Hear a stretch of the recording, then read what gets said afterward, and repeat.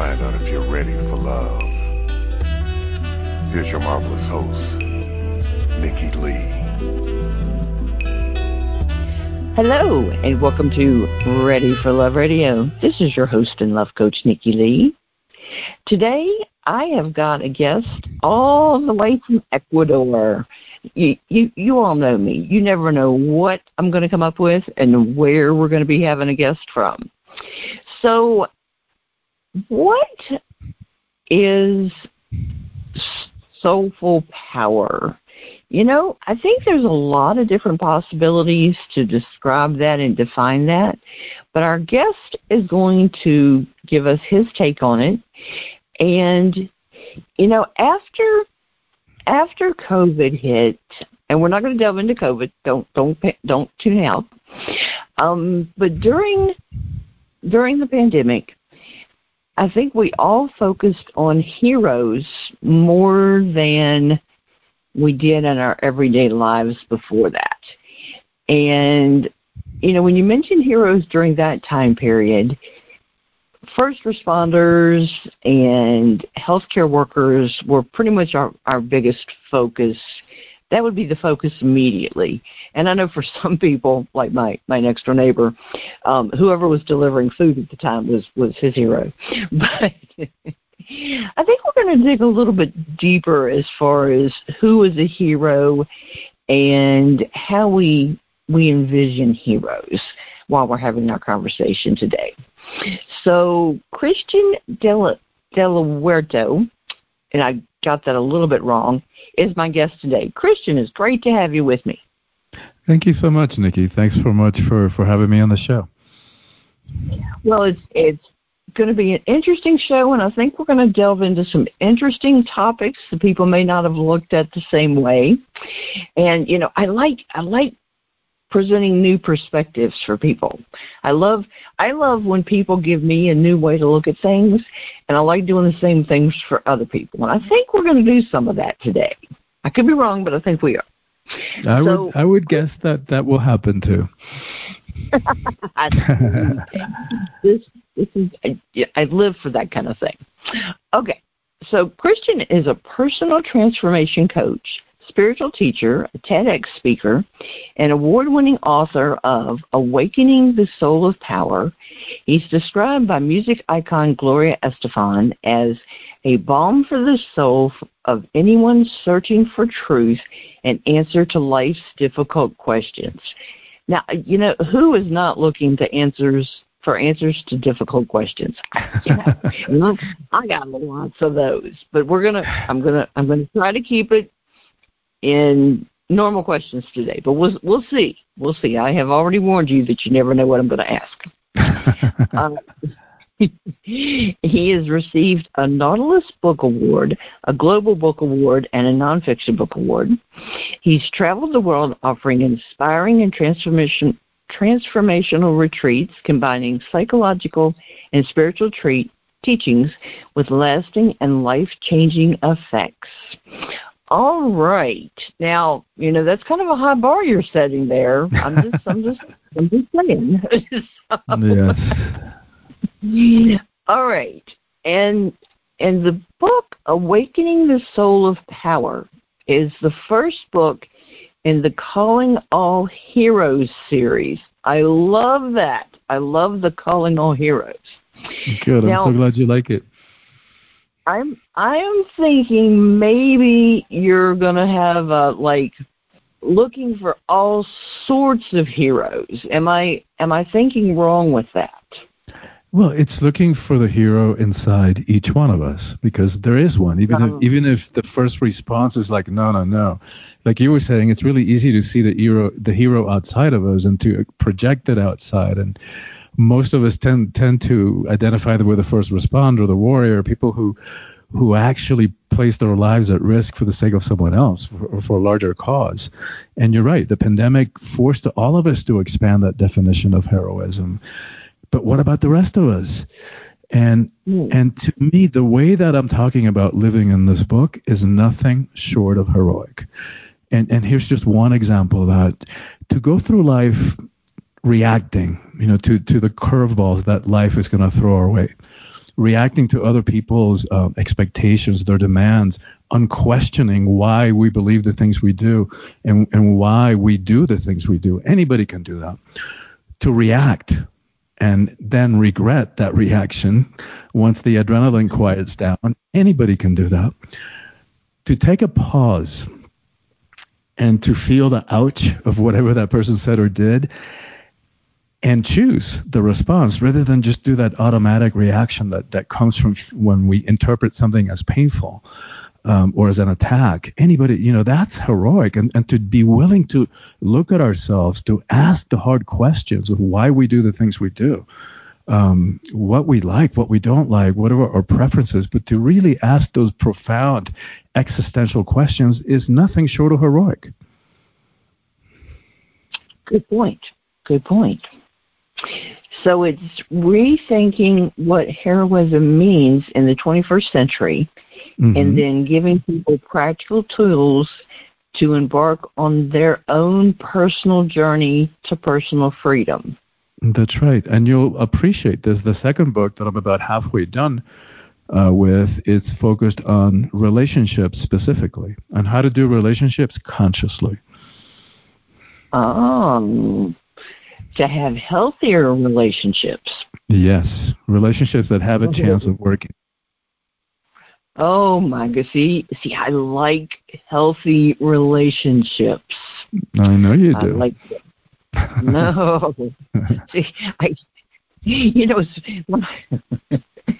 when I first became a love coach, and I started saying the phrase "healthy relationships" to people, I noticed that they looked at me kind of funny, like, huh?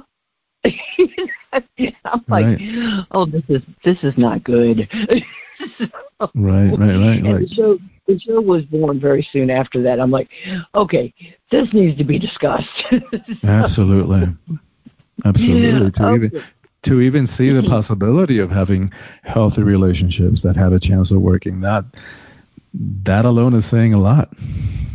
Yeah, well, and people hadn't even given the idea, hadn't even considered it. I'm like, people, come on, So, yeah. Wow. Okay. Well, and I don't know that I had really considered. Was I in a relationship that was healthy or not? I know that if I didn't feel it was working, I got out of it. But had I really thought about, was this healthy or not? But right. Wow. Okay. So now, soulful power. Seeing as how you brought this up and you did the title of the book, tell me what does soulful power mean to you personally? Let's start there. And let me begin to answer that by saying that, by framing it this way. I think most of us struggle with issues around power. I think part of us wants it, and part of us is afraid of it. And I think what we fear is that if we really stepped into our power, that other people might not be able to handle it, and that we might end up rejected and alone. And that's no fun. Who wants that? I think we also fear that we might abuse it. And no wonder how many abuses of power have each of us witnessed and experienced in our lifetimes.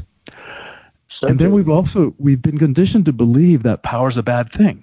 With quotes like "power corrupts," and absolute power corrupts absolutely. But what they didn't tell us about that quote is that Lord Acton was speaking specifically about political power, not personal power. And so when you add to that mix the fact that we have also been conditioned to be afraid of our emotions, we run away from our emotions, we hate conflict, we avoid confrontation, and when you put all that together, what happens is that we give away our power, our innate, inherent, that nobody can give to us and no one can take away. We are the only ones who give it away. And the sad part, Nikki, is that we settle for less. We override our true feelings, our preferences, our desires, our beliefs, and we say yes when inside it's really not okay with us. And we do that just to settle for an illusion of peace or an illusion of acceptance, a false sense of that. We settle for crumbs of pseudo love in order to maintain the peace or not rock the boat too much. So the way that we navigate this issue around power is that there is a way that we can step into our own power that is not about abuse, that is not about hierarchy, that is not about fear or control or force, that or domination, that doesn't require that we push somebody down and step on them in order for us to feel powerful. And that's what soulful power means to me. How do we do that? How do we step into power in a different way? And so I start the conversation about, well, there's different kinds of power. So there's worldly power or ego power that comes from that part of the mind, which, we tend to associate power with externals. People who have money, people who are famous, people who are high up in some kind of hierarchy, whether it's the corporate ladder or some kind of other institution. But all those kinds of power, all those expressions of power are, because they're outside of us, they're fickle. Here today, gone tomorrow. And that kind of worldly power always has an agenda. It's always trying to get something for itself, and it's always trying to prove how big and important it is and how powerful it is. Contrast that with soulful power, which is inside each and every one of us. Nobody can take it away. We are the only ones who give it away. And for those kind of sad and lame reasons that we were talking about before, and it's humble. That kind of power is humble. It doesn't need to prove anything to anybody. It's I think of a Gandhi or a Gandalf, if you're into the Lord of the Rings, in their simple monastic robes, their sandal feet. From looking at them, you would never know how much power they hold until it's necessary, and then get out of the way. Gandhi brought the British Empire to its knees when it was at its highest point in terms of global reach without ever shooting a gun or landing a single punch. That is power. Well, it's like a quiet power. Yes. It's another word. You can have an inner power that can be quiet and can be very powerful. But yes. You don't have to be loud and obnoxious about it. But you know that when something needs to be done, you can accomplish it without being like in people's face about it. That kind of thing. That's exactly what I'm talking about. Awesome. I got it. Mm-hmm. Very good. Mm-hmm. Well, I did a show with a good friend of mine back about a month or so ago, and we were talking about the opposite of like toxic masculinity, because that phrase and that whole thing I think is just so completely overblown. Because there's so many men that are awesome people, and you've got this whole campaign trying to act like men are just this horrible thing, Mm-hmm. But how you can have this male power and taking care of the people that you care about, your family, your whatever, and the same kind of thing. Mm-hmm. You can support the people you care about, support the people that you love, your family, your extended family, whatever. And it's not an obnoxious kind of thing. And I think we got the message across very well in how even in a family or whatever, somebody has to be in charge. Okay, you can't have everybody battling to be in charge.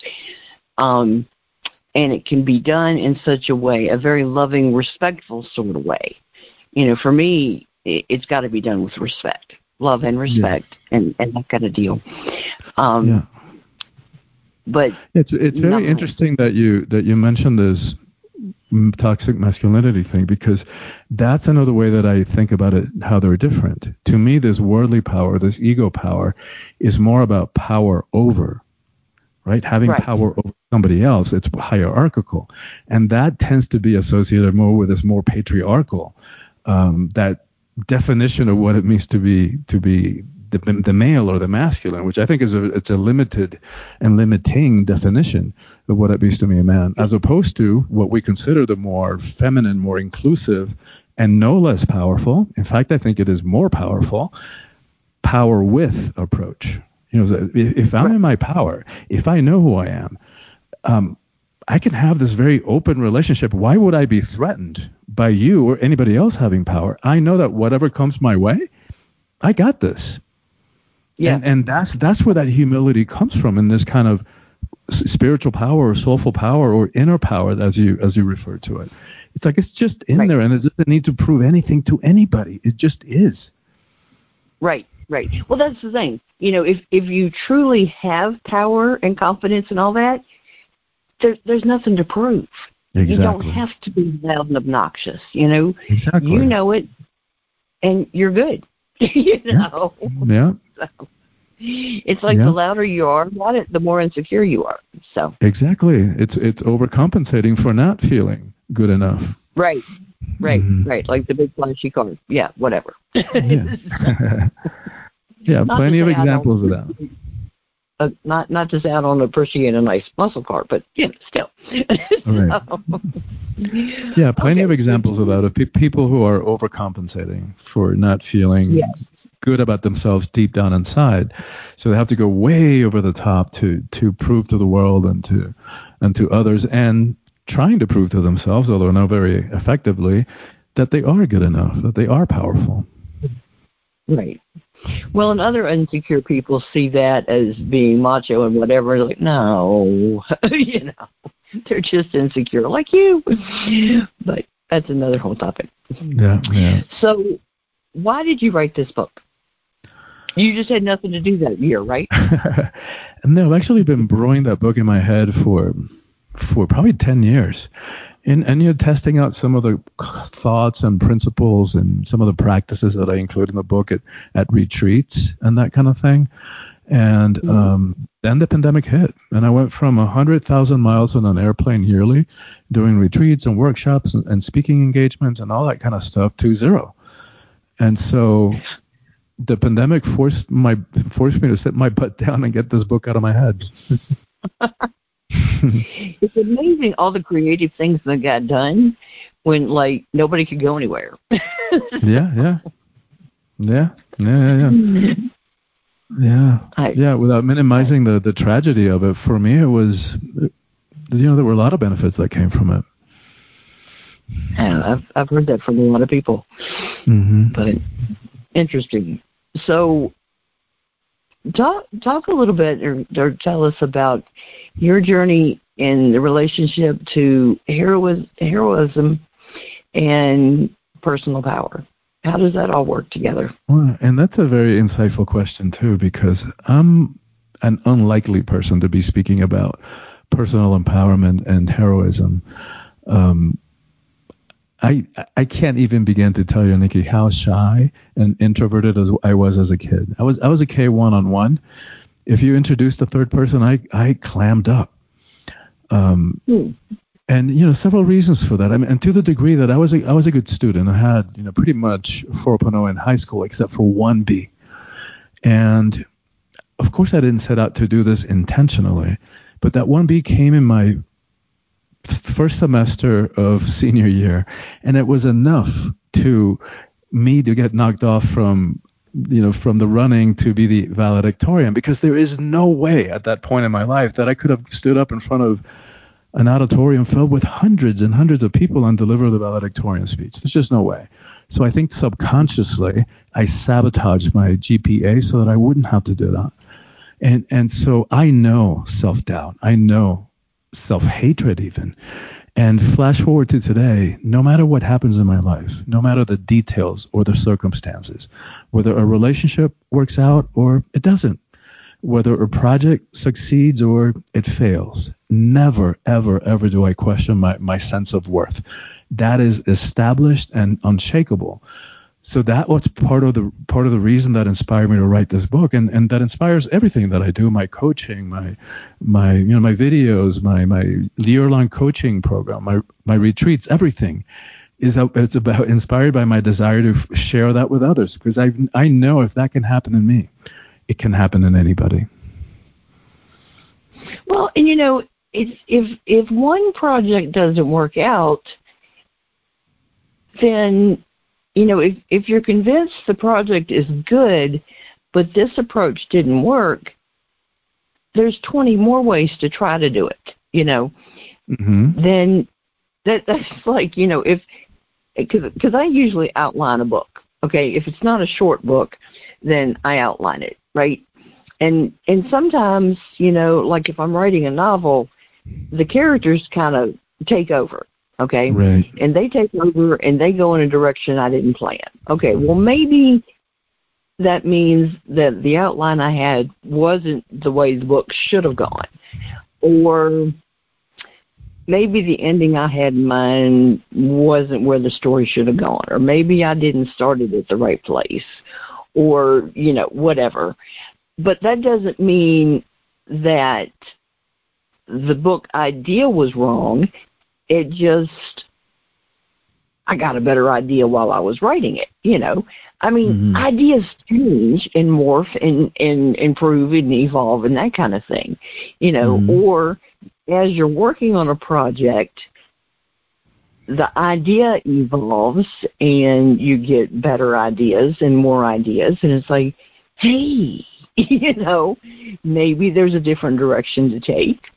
Yeah.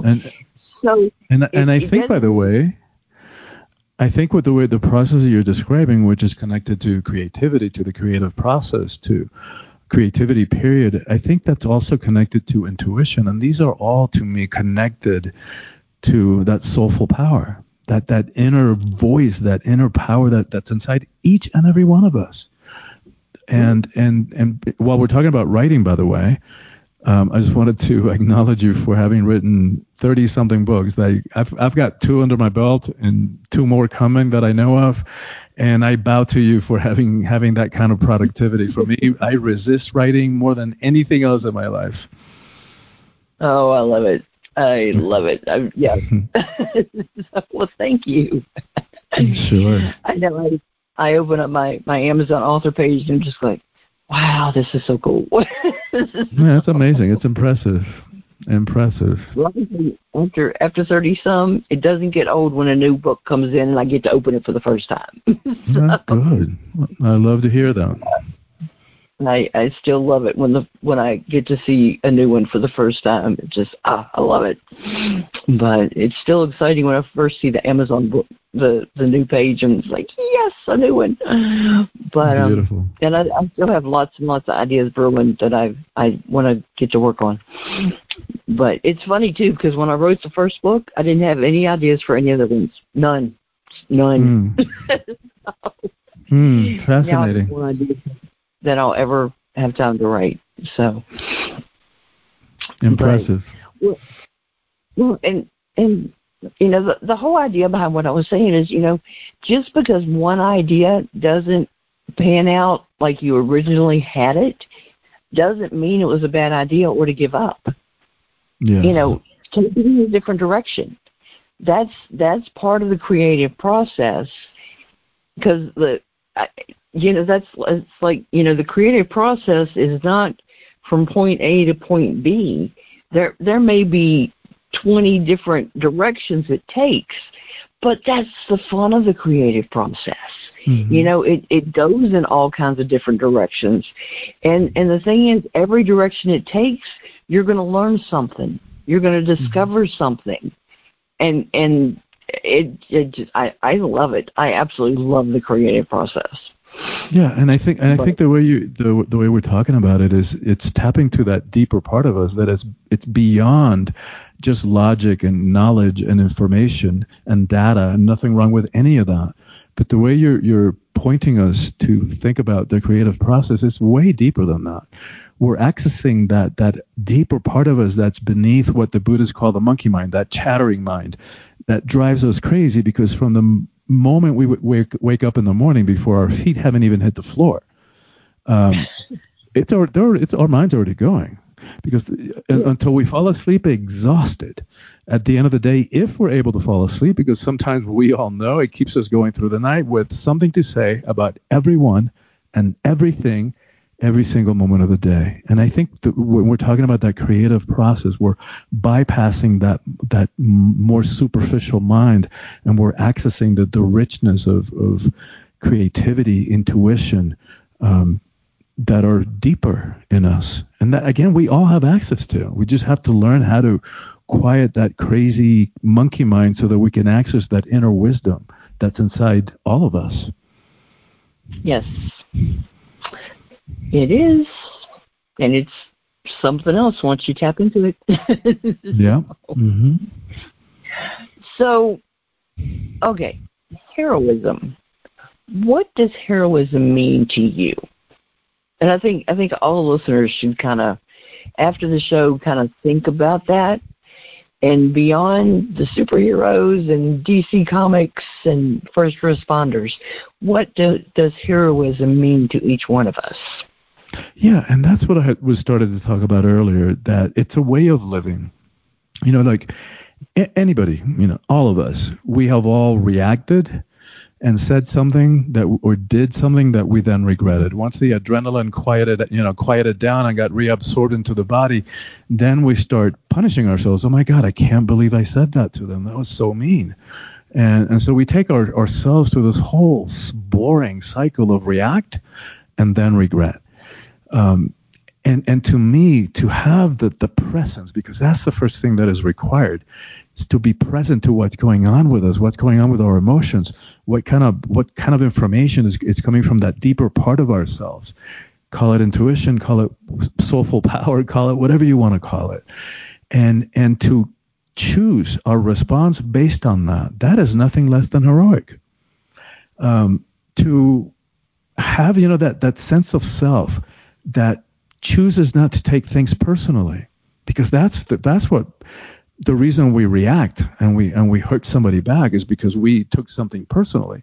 We interpret it as an attack, something that was challenging our very sense of who we are, sense of identity. But if we are coming from that place of personal empowerment and knowing who we are and self-confidence and all the stuff we're talking about, then we can have like a more, I would even say, compassionate or understanding of the other person and say, oh, wow, interesting that they're choosing to say or do this and that in an attempt to hurt me. Like, wow, what an interesting thing. I don't have to get involved in this. I don't have to react to this. And to me, that's also just to bring choice, because this is not becoming a doormat at all. We're talking about a journey of empowerment. So we get to choose how we respond and in what ways and what emotional energies we use. Like we can even access our anger energy, but at choice, consciously, with a purpose, rather than just reacting unconsciously, because what we're doing is we're actually reacting to some previous hurt, something that may have happened when we were kids, and we took on it personally, and we got to a place of concluding that there was something wrong with us, or that we're not smart enough, or that we're too much of this, not enough of that, things that we misheard, or things that were told to us in a moment of overwhelm. And we took it on as truth that there was, that we're damaged goods, that we're not good enough. And none of it is true. But we've been reacting from that place of woundedness all of our lives. And that has been impacting every one of our relationships. And so to be willing to go inside and to do this kind of work that we're talking about and asking the hard questions like, why do I do the things we do? And why do I get stuck in these pattern of relationships? Right? Like, what does it sometimes feel like in my relationships that it's the same boring movie?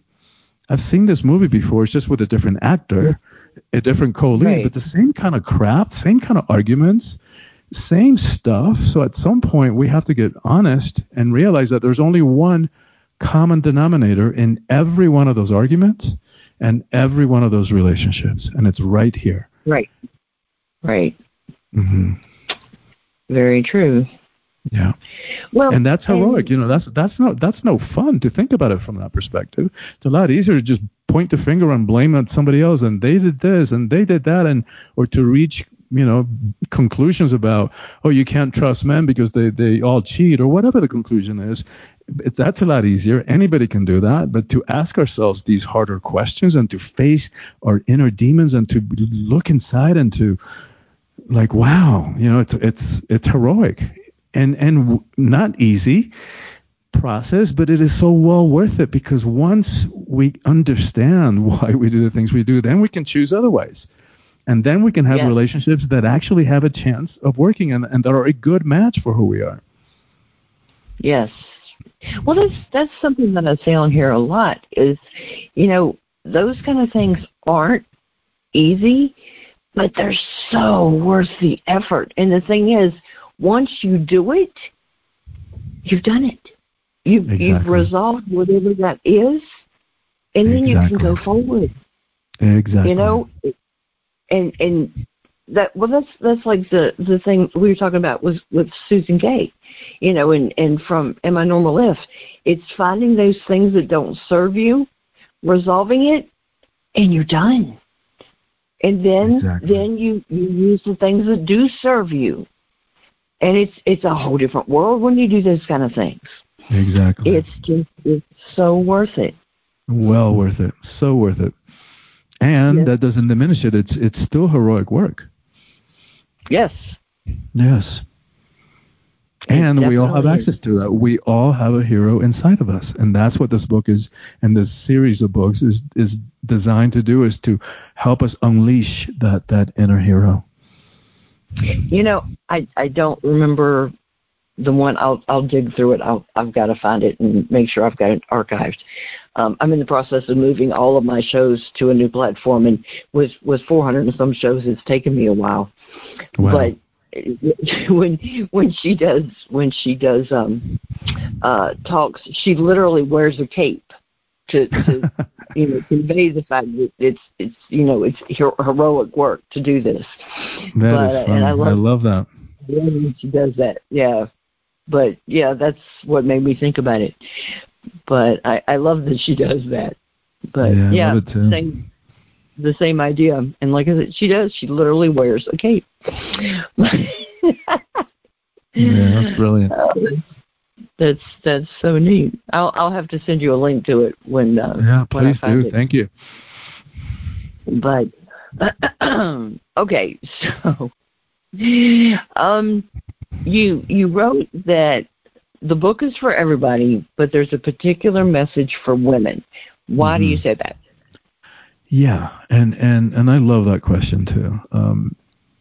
It is for everybody because we all struggle with these issues around power and how to express it in a way that is a match for who we are.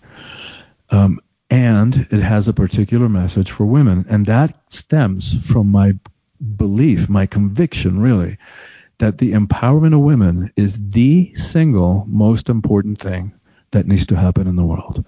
And it's not to idealize women. It's not to put women up on a pedestal. Women also abuse power. And it's certainly not to give women more crap to clean up on this planet that, out of this mess that we have made on this planet. It's because I believe that when women are in 50% of power in this world, and we're nowhere near close to that, we're going to have a very different relationship to war and poverty and hunger and how we treat the environment and education and justice, to all of it. So for me, I think of it strategically. Like, yes, we have so many issues and so many problems that each one of them can feel overwhelming. And what can I possibly do about any of these things as an individual? But if I focus on my teachings and my message on one thing, on the empowerment of women, that will then ripple out and impact all those other areas, then that seems like a good strategy to me. And going back to what you were saying before about masculinity, I added a book for men. Like, the book is for everybody, and I do have that particular message for women, but I thought that it also required a particular chapter about how to rethink, how do we redefine, how do we upgrade this definition of masculinity and what it means to be a man. Because even though, and not to diminish the price that women have paid over the last several thousand years of what we call the patriarchy, not to diminish or that, and men have also paid a price for this patriarchal power over system, right? So if let's look at just a couple of numbers. Longevity. In the U.S., women outlive men by 5 years. Globally, by 7 years. In the U.S., the men commit suicide 4 times as frequently as women. And in fact, 70% of the suicides in the U.S. are committed by middle-aged white men. And I think it's pretty clear to anybody who's looking at at the world that that's the group that still holds the majority of the power in the world. And so we would think, like, well, the group that has the majority of the power should have the majority of the benefits and the healthiest lifestyles and just the most privilege. But so what's up with that? Why are middle-aged men, taking their lives 4 times as frequently? And I think it's because of this limiting and limited definition, this misunderstanding of what it means to be a man. And so it begins very young. Like, little boys don't cry. Like, it's that indoctrination begins when we're little boys. And so we grow up thinking that, well, what's wrong with that? Well, how come little boys don't cry? And so there are a couple of faulty assumptions. The first, that only little girls cry because the feminine is weakness. It's like, wait a minute, that's quite a leap to make. You want to talk strength and resilience and courage. Let's talk about the power of creation that resides in a female body. And like, just a little sidebar here. Betty White, I read the story that she was being interviewed in one of these multiple celebrity interviews. And I hope I can say this on the radio. So somebody said something about having gonads, male, having balls. I think you can say that. And somebody, and she said, well, wait a minute, where do we get this connection about having balls and courage and strength? You thump those little things, and the guy bends over, collapses in pain. You want to talk courage?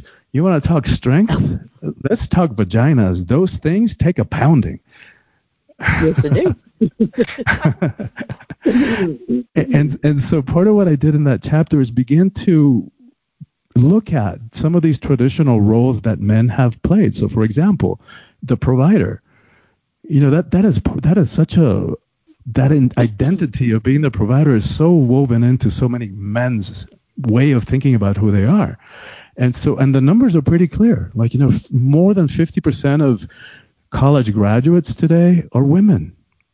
And as of a couple of years ago, when I researched the book, in 40% of heterosexual households in the U.S., the woman is making more money than the man. So it begins to help us understand this crisis of identity that many men are having, and why so many are wanting to go back to the 50s and the way things, the way things were. And so, of course, that's not possible, and the cat's out of the bag, and everything is changing, as we all know and can feel and see. But it helps to, so that's why I'm suggesting that it's important to begin to rethink and redefine what it means to be a man. Because if we're defining ourselves by the size of our paycheck, wow, what a limited way of thinking about ourselves. And so in redefining that and expanding how we think of that, what about if we thought ourselves as provider? What if we provided for other people, for our loved ones in our homes, a safe environment? What if we were the rock on which our loved ones and our kids and our families and our friends could count on and stand on as they go out and explore and discover who they are in the world? We're like, wow, that is infinitely priceless and more valuable than the size of our paycheck. Exactly. Yeah, exactly. Being there and being supportive, and not just contributing a paycheck, but contributing themselves to the situation. Exactly. Agreed. But yep, I'm with you. Yes. Good. I figured you would that it would resonate with you. Yeah, very much so. So I'm all for empowering people, and I do a lot of things around, and a lot of topics around empowering women for a lot of different reasons. I mean, I came from a family who, I mean, they all wanted sons first. That was a top priority, and all of them in my father's family had daughters first, which I think is hysterical. Mm-hmm. And of course, then they were very upset about having daughters first, and then they were thrilled when the sons came along, because they, of course, were the blessed ones in the family, and then they tolerate having daughters.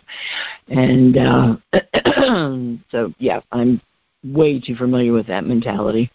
Yeah, and I'm sorry about that, and that is what, the system that most of us have grown into. It's changing. It's changing right in front of our eyes, and irreversibly. Like, that's what you can't put that cat back in the bag. And what a travesty! What a travesty! It's got to be more balanced, though. It can't be all the way one way and then swing all the other way. Exactly. We don't want to go back. That's what I say. We don't want to go back to a matriarchal system. No, of course not.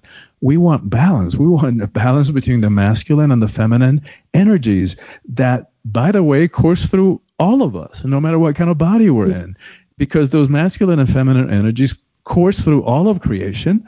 And just because in this tiny little pebble of a planet hurtling through space at thousands of miles per hour, somewhere along the way in the last several thousand years, we decided that the feminine was weaker, that doesn't make it so. Well, and the thing is, especially with children growing up, they need both of those influences. And they need both of those influences in a healthy way to grow up to be a balanced person, Exactly, yeah. And they don't need either. They don't need either one of those influences being insulted or degraded or whatever. They need both of those influences and to see the positives in both the female and masculine energy. Absolutely. This is not male bashing by any stretch of the imagination. This is just calling us to a higher expression. That I'm just saying that the way that we're holding what it means to be a man these days needs revision. And we might want to look at it and expand how we think about that. Agreed. Very much so. Okay. Now, people and their power.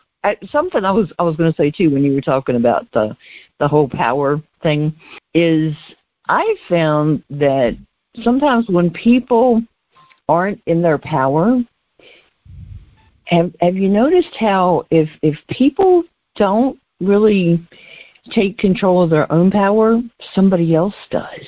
Yes. Yeah.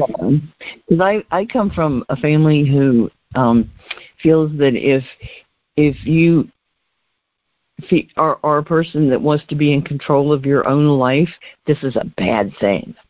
And I said, well, now, here's the problem. If you aren't in control of your own life, somebody else is, and that's not good, because you don't want somebody else, having control of your life and telling you what to do and how to do and when to do and where to do and all that kind of thing. So wouldn't it be better if I'm in control of my own life and having power over my own being?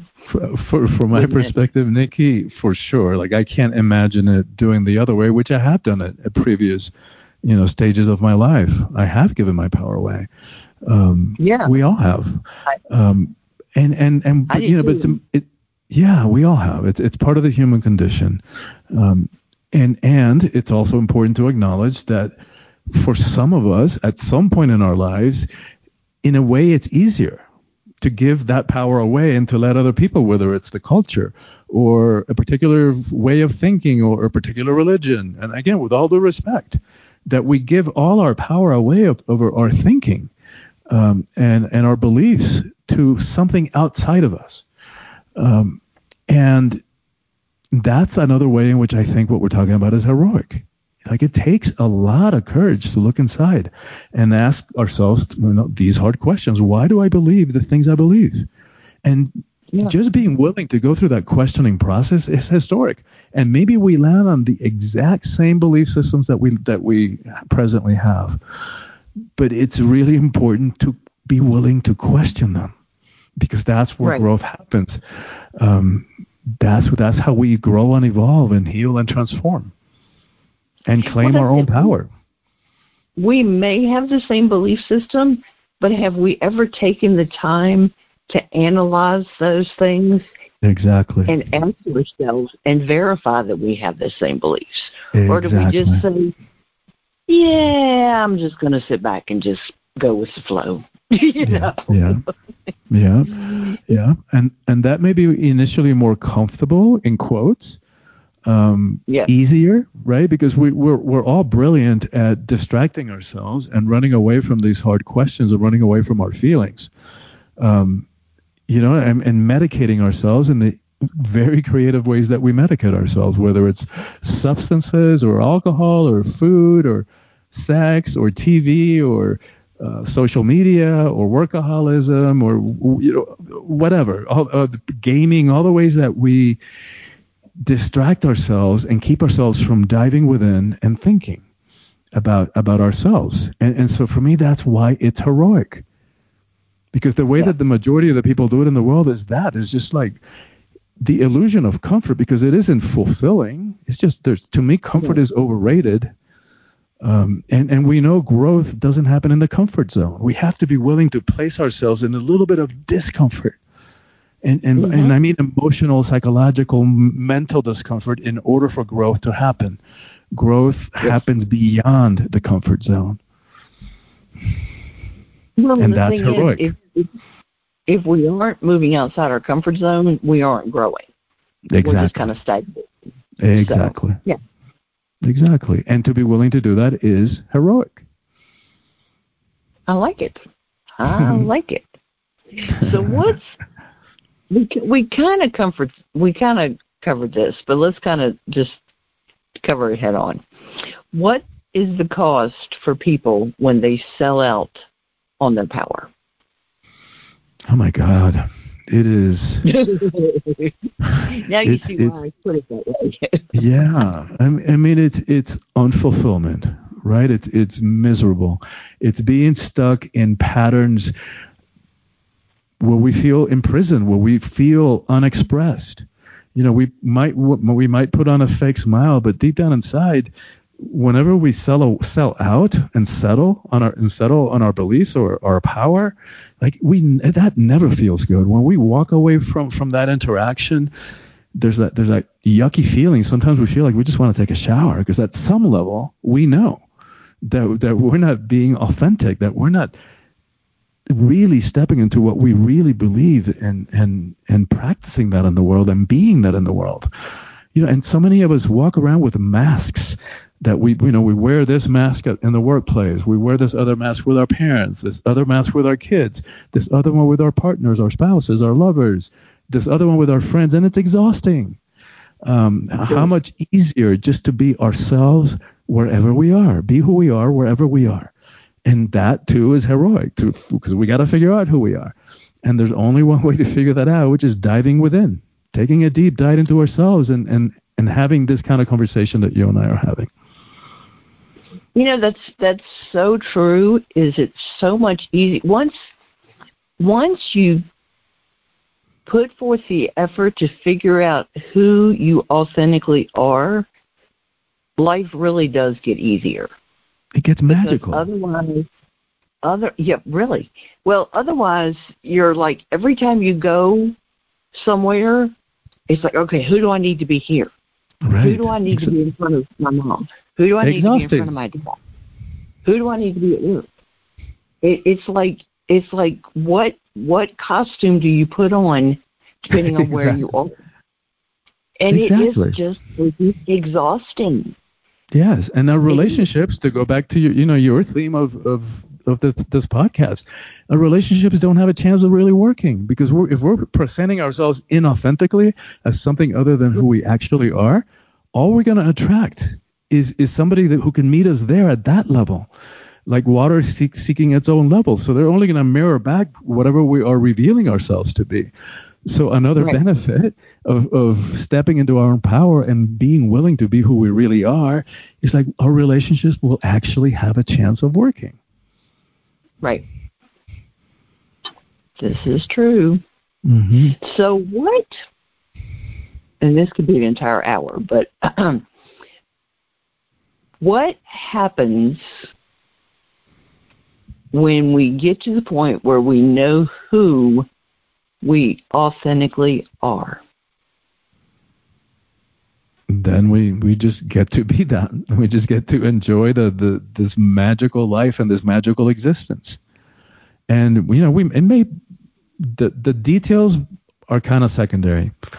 Like for some of us, we may discover that the jobs that we've been doing, the work, whatever we have been doing to pay the bills, that it doesn't work for us, that it is not a match for who we are authentically. Right? Some of us are blessed that who we are and what we do, are a match. Is what the Buddhists call right livelihood. It's a right expression. It's a congruent expression with who we are. So for some of us, we may decide that it's not a match, and then find something that is a match with who we are. We may also discover that some of the relationships in our lives are not a match. Right. And that because we have been people pleasing, because we have been presenting ourselves inauthentically, because we haven't been authentically ourselves. So as we do that, and as we step into our power, and as we stop selling out and settling for less, not every relationship is going to be a match for that. There are people who have been taken advantage of. It's our fault for putting up with it. But some people have been conveniently taking advantage of our powerlessness and our willingness to say yes when inside we really feel no, in order to maintain that illusion of security or maintain, to not rock the boat of a particular relationship. And I'm not here talking just about in romantic, intimate relationships. This applies to all relationships. So we may discover that some of the relationships in our lives, we are kind of, they're not a match anymore. And it may be a natural process that we just start hanging out with different people. Well, and there's nothing wrong with that. And nothing wrong with that. In fact, it's more truthful, it's more authentic, and it's way more fulfilling. And it's way more honoring of ourselves and of who we are. So family members and longtime friends and this kind of thing, are they usually on board when we're doing this, figuring out who we are? Not always. Not always.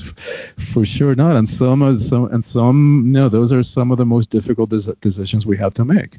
As we discover who we are, and as we step into our power and realize that some of those relationships are not a match, not only that, but that they have a vested interest in keeping us the old way that we were, because it was convenient, because it was less threatening, because our changing becomes a threat to who they are. And all of this happening subconsciously. So we may have to make some tough choices, but here's what I'll say. What is of love will be there on the other side of that process of transformation. Yes. Yeah. And so, there may be some rocky transition times for sure, but what is true, what is of love, will survive the transition time and the rough waters, and we'll come out on the other side.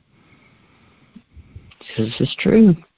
Well, and the thing is, and I can tell you this from personal experience, you very likely will find people who are more caring and more loving on the other side than you had before. Without a doubt. And you will find people who didn't love you for you on the other side. Yeah, that's true. It's a very interesting screening process. That's true. Yeah, I'm blessed that when I went on my spiritual journey, my family initially was kind of freaking out because I was doing something different. I had a very enviable life. I had a good paying job. I had a condo on the water, sports car, the Armani suits, and walked away from it all and went on a spiritual journey. And my family thought I was joining a cult. And so they were, understandably freaked out and threatened by, because what I was doing was also forces other people to question themselves and their values and the choices that they make. That's the kind of the deeper layer of it. But flash forward to today, I'm still incredibly tight with my family. My relationships with my family have changed and have grown. But I'm one of the lucky ones that my transition was able, my family was able to expand and to hold who I became and who I am becoming. Because it's an ongoing process of transformation, right? It's not a terminal thing. And by the same token, I can tell you a couple of friendships from 30 years ago who are not in my life right now. Right. It wasn't a match. Yeah, the people that I was the closest to, I am still close to, and people that I have since discovered the relationship was very phony, I am not close to at all anymore. Yeah, exactly. But those details were revealed very vividly. Right. So Nikki, and the process wasn't fun, but in your commitment to be who you are and to be authentically yourself and to be all of who you are, like that's heroic. And some people, were able to flow with it, and others weren't. Yeah. Yep. Well, and some are still very upset with me, and that's just that's their issue at this point. That's their problem. That is really not your problem. Yeah. Yeah. Yep. Well, and I went through some huge medical issues, and I literally came within hours of dying, and the doctors still don't know how I survived. I made the decisions I made, and if they had been in charge, I wouldn't be here. So, it's a good thing I was in charge. Yeah, and talk about claiming your power. Talk about claiming your power. Yeah, no joke. But, not easy. It's heroic. It's heroic. Yeah. Yeah, like I said, I am alive, and I wouldn't be if they had been the ones to be in charge of things. So that's right. Like we're saying, it's well worth it. Not an easy process, but it is well worth it. Infinitely worth it. Yeah. Like I said, it's very interesting to get to the point where you feel like you truly do know yourself. It's an interesting feeling. It really is. Oh my God! There's nothing like it. There's nothing like it. Yeah. Well, and to see the difference, it's fascinating. It really is. And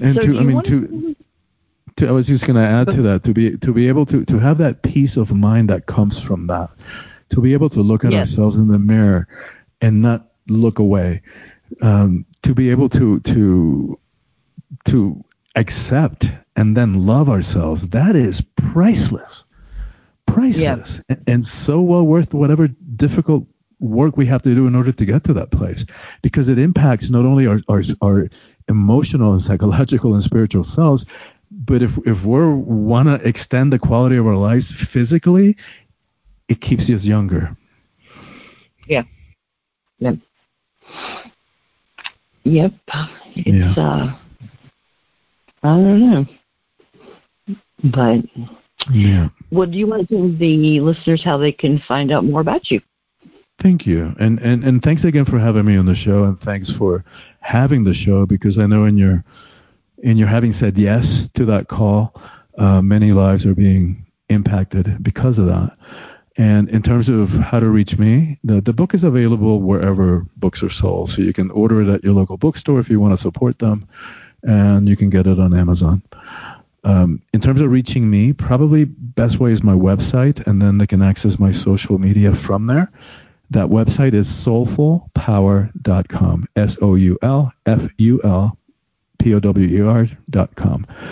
And for anybody who's listening to this, who goes to my website and gets on my email list, and we know how easy it is to click unsubscribe if it doesn't work for you, and I'm not going to take it personally. Anybody who does, we'll send them a sample chapter on the book, and it's a chapter that talks about what it means to live heroically in the 21st century. We'll send them some power practices designed to integrate the teachings so that they don't stay at the level of information. You and I know we don't need more information. We've got information overload. What we need is transformation, and that only comes from really taking on and living from a set of teachings. And that's what those practices are designed to do, and to trigger some of the questions that you and I have been talking about. And then we'll send them a guided meditation that I wrote a couple of years ago in the midst of the pandemic. It's about how do we find trust? How do we find center in the midst of chaos? Oh, that was a good time for that. Yeah. Yes. Awesome. Well, the replay of today's show, and I will actually have Christian's long bio, because I used the short one, and his link to his website will all be on the show page, which will be at www.lovecoachjourney.com/soulfulpower.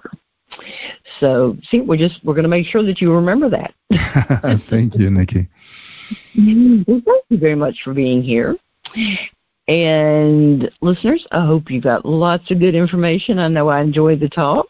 It's always nice to run into somebody that has the same ideas, and that we can relate on lots of things. So, listeners, I'll be with you next time on Ready for Love Radio.